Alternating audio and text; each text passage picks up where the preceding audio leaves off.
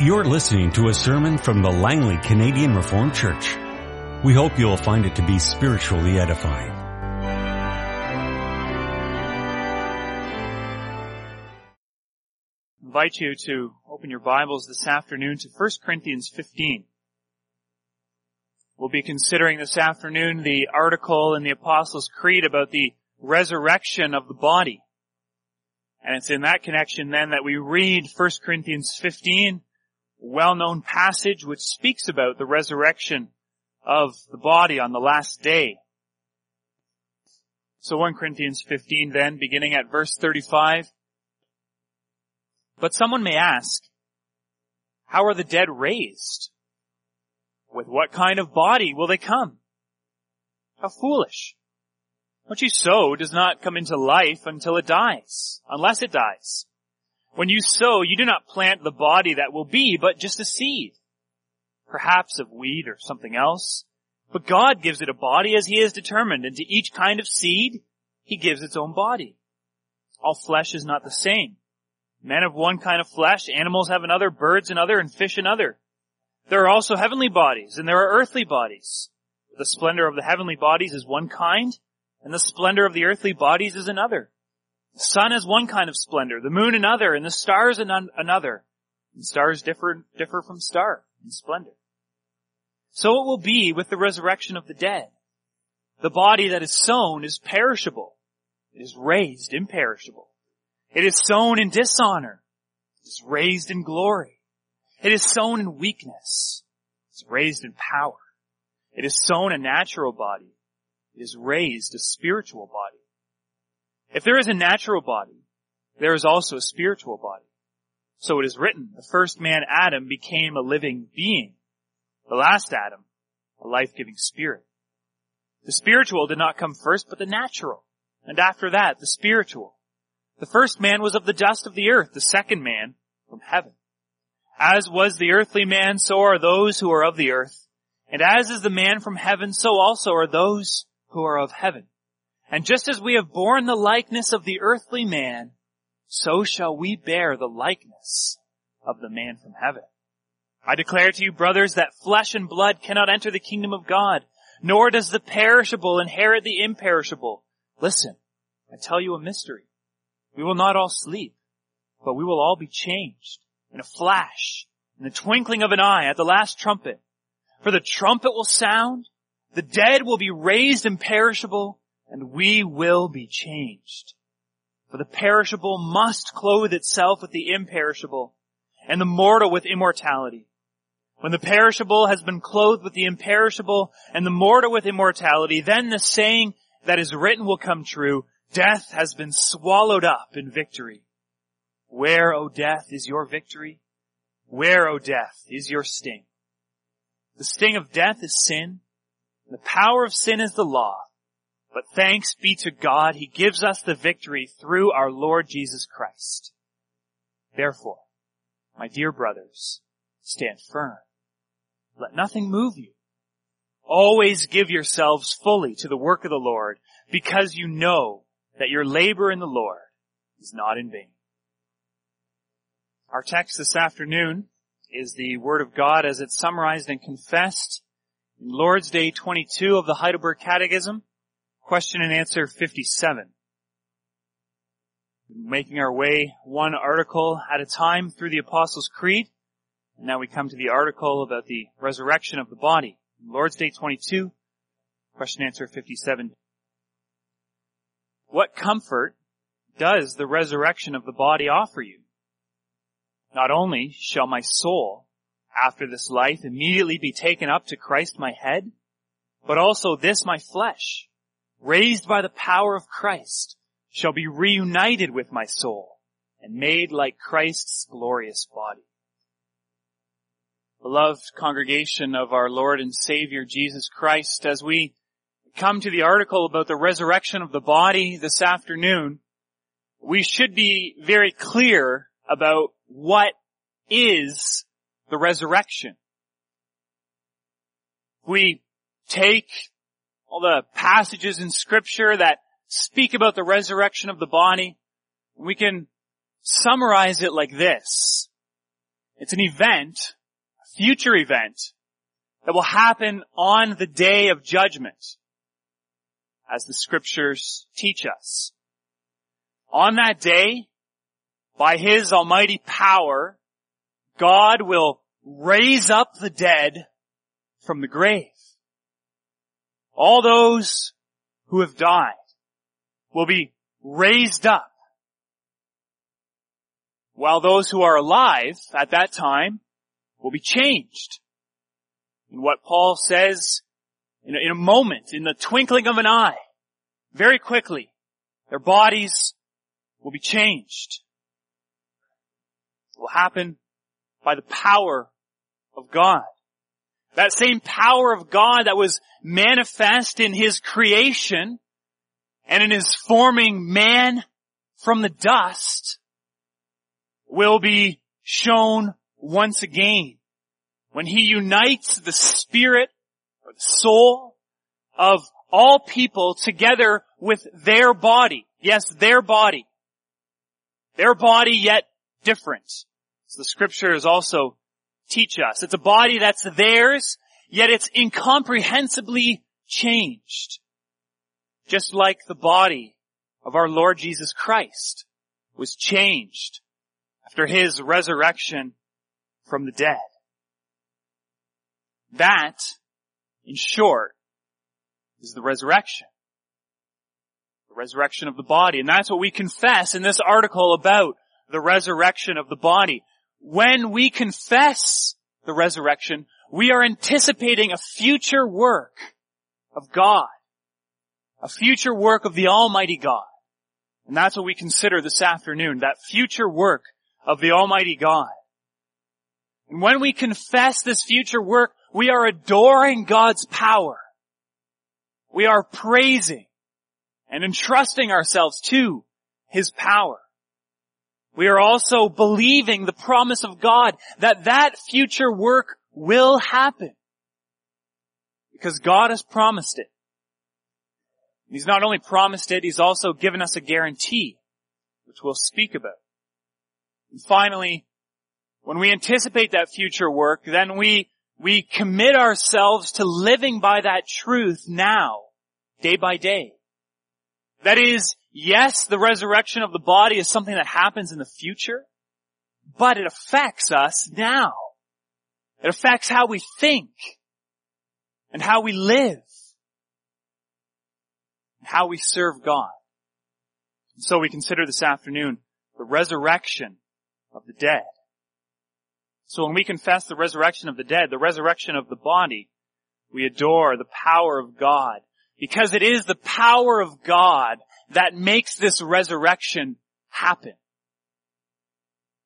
We confess God's power to completely and comprehensively save us. That's the power that we're speaking of in the resurrection. A power to completely and comprehensively save us.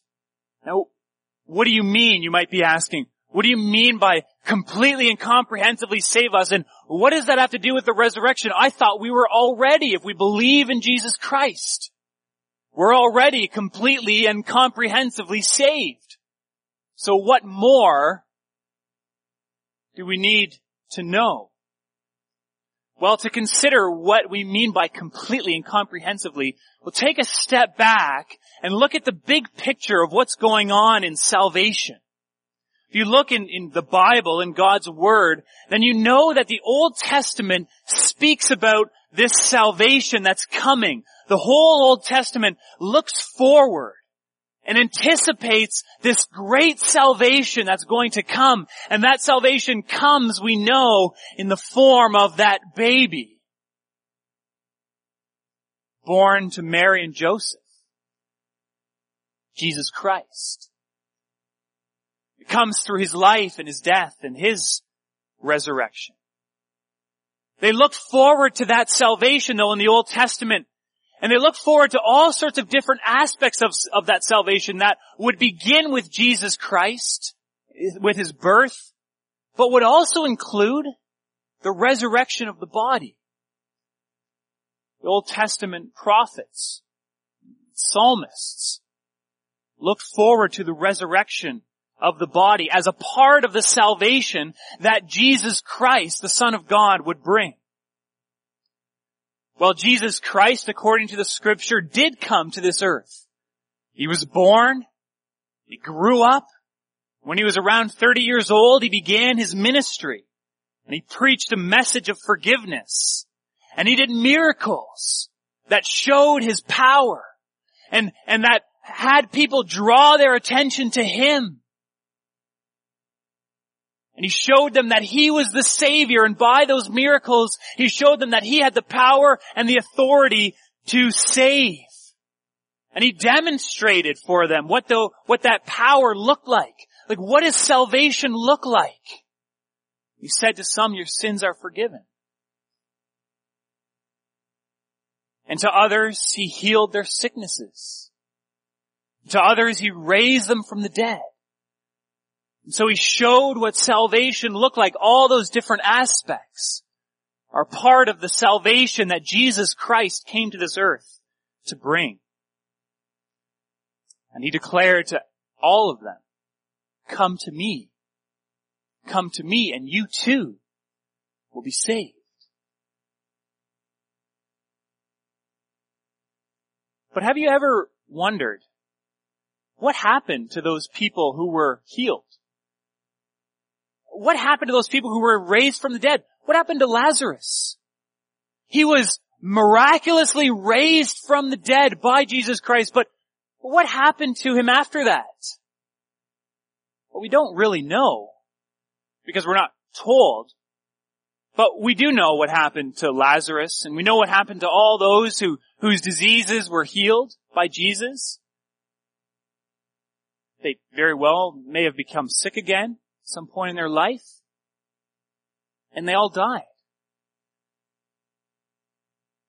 God demonstrated his power to save in them and with them, but even they eventually succumbed to sickness and to death. And so Christ's work was not complete, even when he raised them from the dead, even when he healed their diseases. Yet there was an immediate effect of Christ's work. Through faith in him, their sins were forgiven. Through faith in him, their lives were changed. That is the beginning of salvation. When your sins are forgiven and you are restored to God, that is the beginning of a salvation that will continue. And through faith in him, they were saved. Although that dark world that Jesus came to rejected, that rejected Jesus continued to look a lot the same after he left. People were still doing the same things. There was still a lot of sin and brokenness in the world. Yet in the midst of that world, as a result of Jesus' work, there was new life. There was spiritual life. A life and a glory that's not seeable or touchable, but undoubtedly real and powerful and indestructible. That is what took root in the lives of all those who believed in Jesus Christ. That indestructible life was there, began to grow. And yet even for them, their bodies would give way to sickness, to age, and yes, even to death. But their souls would forever live before the face of God. That is the beginning of the salvation that Jesus Christ accomplished through his death on the cross and his resurrection. But that is not the end of the salvation that he brought. That is not the completion. Paul says that creation even now continues to groan, waiting to be released from its bondage and decay. Believers now, although that imperishable life is within them, they still groan under the sufferings of this life, under sickness and death and mourning and sadness. Do you see that bondage to decay around you? Do you experience that breakdown of body within you? It's there. It's all around us. We experience it every day. But one day, this is what the resurrection of the body guarantees us, teaches us. One day, there will be no more decay. One day, there will be no more brokenness. One day, there will be no more sickness. One day, there will be no more death. One day, in the completion of Christ's work, on God's day of salvation, all of creation will be revitalized. The resurrection of the dead stands at the center of that time, when death be cast away. We will live forever. No sin, no death, and no brokenness. In the flesh, in the body, before the face of God. So the resurrection points us to the next step in God's redemptive plan. When our salvation, body and spirit, the united whole that God has made us, will be completely redeemed and restored by God's power. So we see God's power to comprehensively and completely save us, but we also see another aspect of God's power in the resurrection of the dead. And that is that we also see God's power to entirely and eternally destroy sin. Because the truth of the resurrection is that not only will believers be raised up on the last day, but all people will arise to face judgment before the great judge of all the earth, Jesus Christ. And those who entrusted themselves to Jesus Christ for their salvation, who are united with Him by faith, they will go on from there to live forever, having been justified through His blood. But those who reject God and the salvation that He's given in Jesus Christ, those who lived in rebellion and self-sufficiency, who thought they did not need His salvation, or who rebelled against it, will be punished, Scriptures teach, body and soul, in hell, forever and ever. God will entirely and eternally punish sin by His power. And now, how do we know that this power of God exists? We know it because God has already shown us His resurrecting power, hasn't He? God has already shown us His resurrecting power when He raised Jesus Christ up from the grave. Jesus Christ is the first fruits of our resurrection. He rose, and just as when you have the harvest, the first part of the harvest comes in, and that's a guarantee that the rest of the harvest will continue, so with Jesus Christ, because He was raised up from the grave, so too are we guaranteed that we will be raised up from the grave. Just as Jesus died and rose again, so too will all those who die in Christ, who trust in His saving power, who are united to Him by faith, be raised up again to live with Him eternally.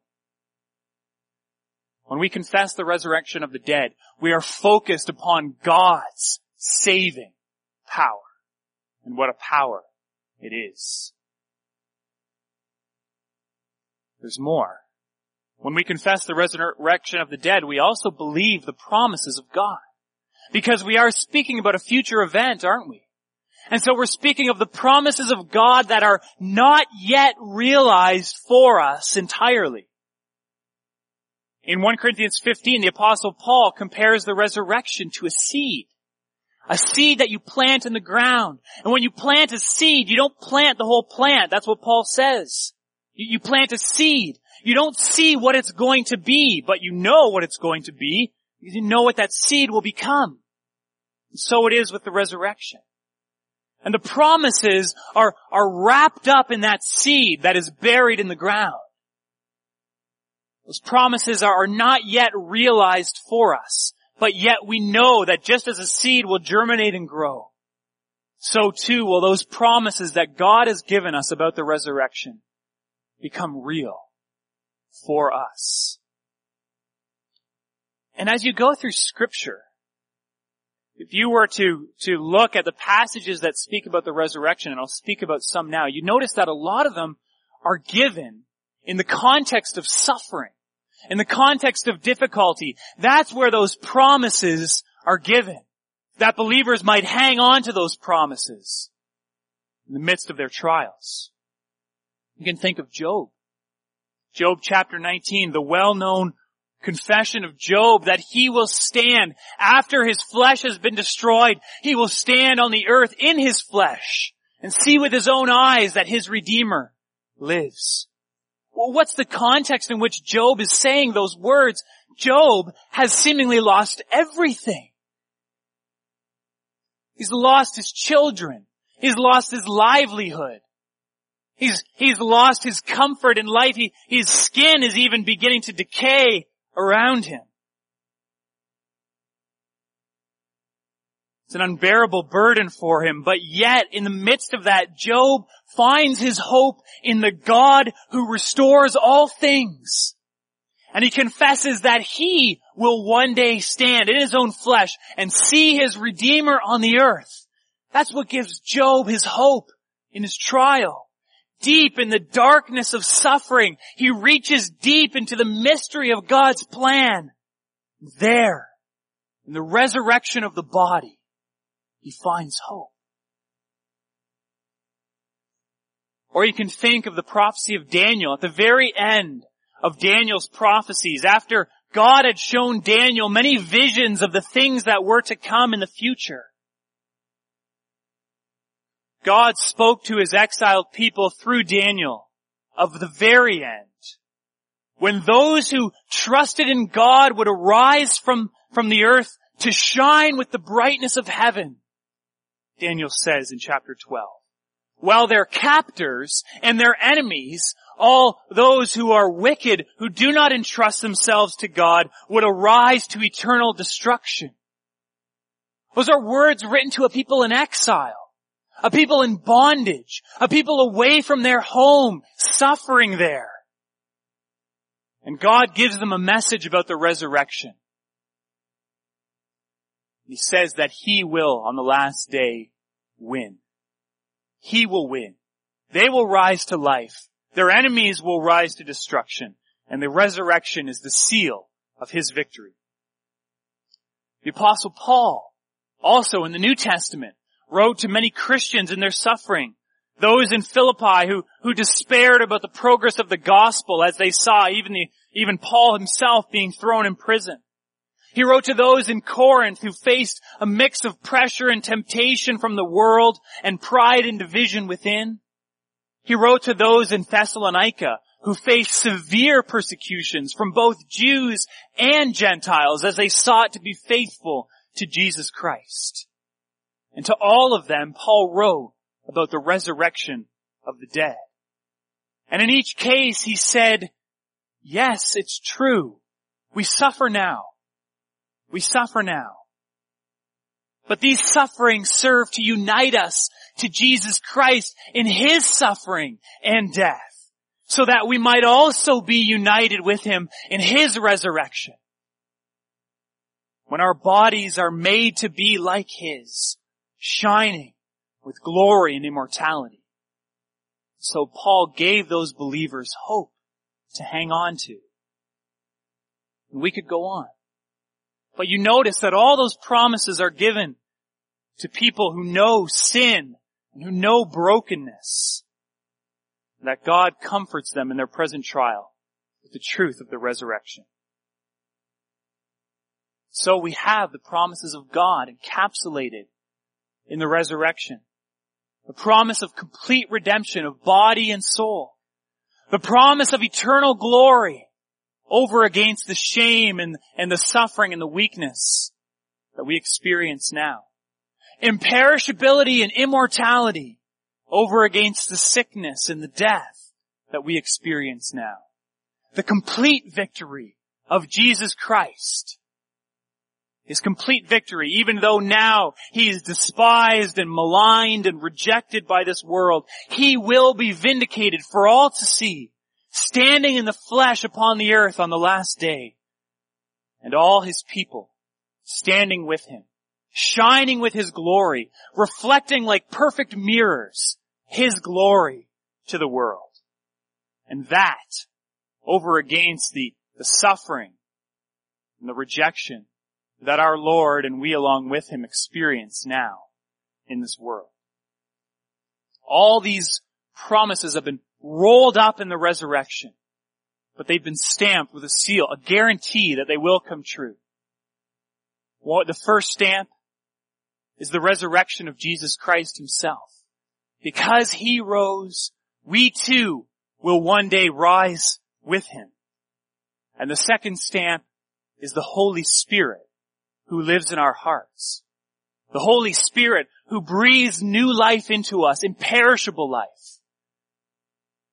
through whom we know and through whom we do live forever before the face of God. When we confess the resurrection of the dead, we also submit to the truth of God's word, and that changes how we live moment by moment. The resurrection of the dead, it challenges our world, and it challenges us even now. It has been a challenge and an encouragement for Christians in all ages to live obedient and hopeful lives, and it's no different for us today. And so we'll look at just a few of these places of challenge and encouragement that are relevant for us today. And the first area is that we are called to, the resurrection challenges the materialism that has captivated our culture today.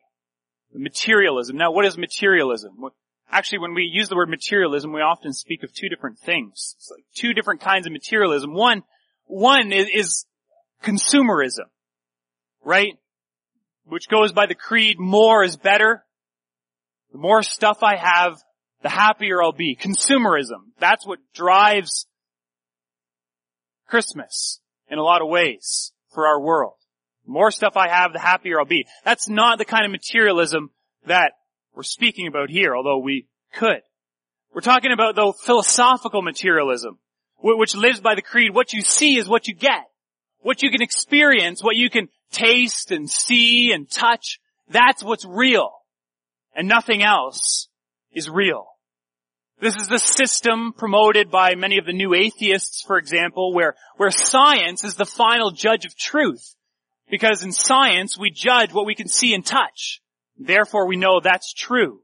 Science deals with the physical and natural realities. And therefore, according to this idea, it's the final judge of truth. Well, the confession of the resurrection is entirely incompatible with materialism. Entirely incompatible. First of all, because it includes the confession, as the Catechism says, that not only shall my soul after this life immediately be taken up to Christ my head. The reality of the resurrection says that there's more to us than our body. Yes, our body will be raised up on the last day, but there's more to us than just our body. There's also our soul, and they are united as one within us. And our soul will, when we die, immediately go to be with Christ in heaven. Another place that materialists can't reckon with. Second, it's totally at odds with a materialistic worldview because God will cause the dead to raise by His power outside of the normal operation of life and death that we currently experience. This is the way of the world, right? You live and then you die and then that's the end. But the resurrection says that's not the end because one day our bodies will rise again. And that by the power of God. And finally, because Paul says our body is sown a natural body, but it is raised a spiritual body. We don't quite understand what that means. We see a picture of it in the person of Jesus Christ. How his body after he rose from the dead was different. We don't quite understand what it means that we be raised a spiritual body, but it teaches us to know that there is more to this world than what we can see, and touch, and smell, and taste. And so the doctrine of the resurrection challenges in a very good way the materialism of our time. And it's also a challenge for us. It reminds us that there are deep realities, even the very nature of our being, of who we are, that is beyond what our ability to dig into and to understand from a scientific perspective. But it's not beyond what we can know, because God has revealed it to us in his word. So that's the first challenge, the challenge that the resurrection gives to materialism in our day. There's another challenge which is completely different than that, on a totally different level. And that is with respect to how we deal with suffering and grief in this life. So it's a big change of gears, maybe a rather sudden one, but now we go into a totally different area where the resurrection of the body challenges and encourages us. You see, when we speak of the resurrection, it's often in the face of death, isn't it? And rightfully so. Paul says, you sow the dead body into the ground, and trusting that it will be raised up again on the last day. But the resurrection of the body is about more than just the end of life. It's about all of life. And you might say particularly about the sufferings and the trials that we experience in life. You see, when you go through hardship, it can cause you to become somewhat tunnel vision. It can cause you, when you're experiencing pain, for example, to become hyper-focused on the pain that you're experiencing, so that's the only thing that's really real to you. Afflictions can crowd in around you and make you feel locked in. Can make your horizon very high, so all you can see is the ground in front of you. So that this present suffering is all we can think of and all we can see. The resurrection of the body causes us to lift up our eyes, even as we go through pain and affliction. The resurrection of the body on the last day teaches us patience. Our bodies experience trouble and pain and dysfunction. They don't work the way that they're supposed to. Experience sickness and, of course, the decline of age. But God's redemption is a complete redemption. And God will one day raise our bodies, your bodies, to be like Christ's glorious body in perfection. It's hard to bear chronic pain for 2 years. It's hard to bear dementia for 10 years. It's hard to bear disability for your entire life. Yes, it is hard. But the truth of the gospel is that one day these bodies of ours that are clothed in weakness and dishonor and mortality will be raised up immortal. They will be raised up in glory. They will be raised up in power, sharing the power and the immortality and the glory of Jesus Christ our Savior. No longer bearing with this present pain, brokenness. And then, on that last day, these present sufferings that we endure, difficult as they are, will only serve to enhance the joy of your salvation and your joy in the complete saving work of Jesus Christ on that day. The resurrection of the body is incredibly encouraging for us. That's why Paul says, after he speaks about the resurrection, he says to the Thessalonians, "Therefore, brothers, encourage each other with these things. And finally, one more challenge, and that's in the face of apathy, the face of doing nothing.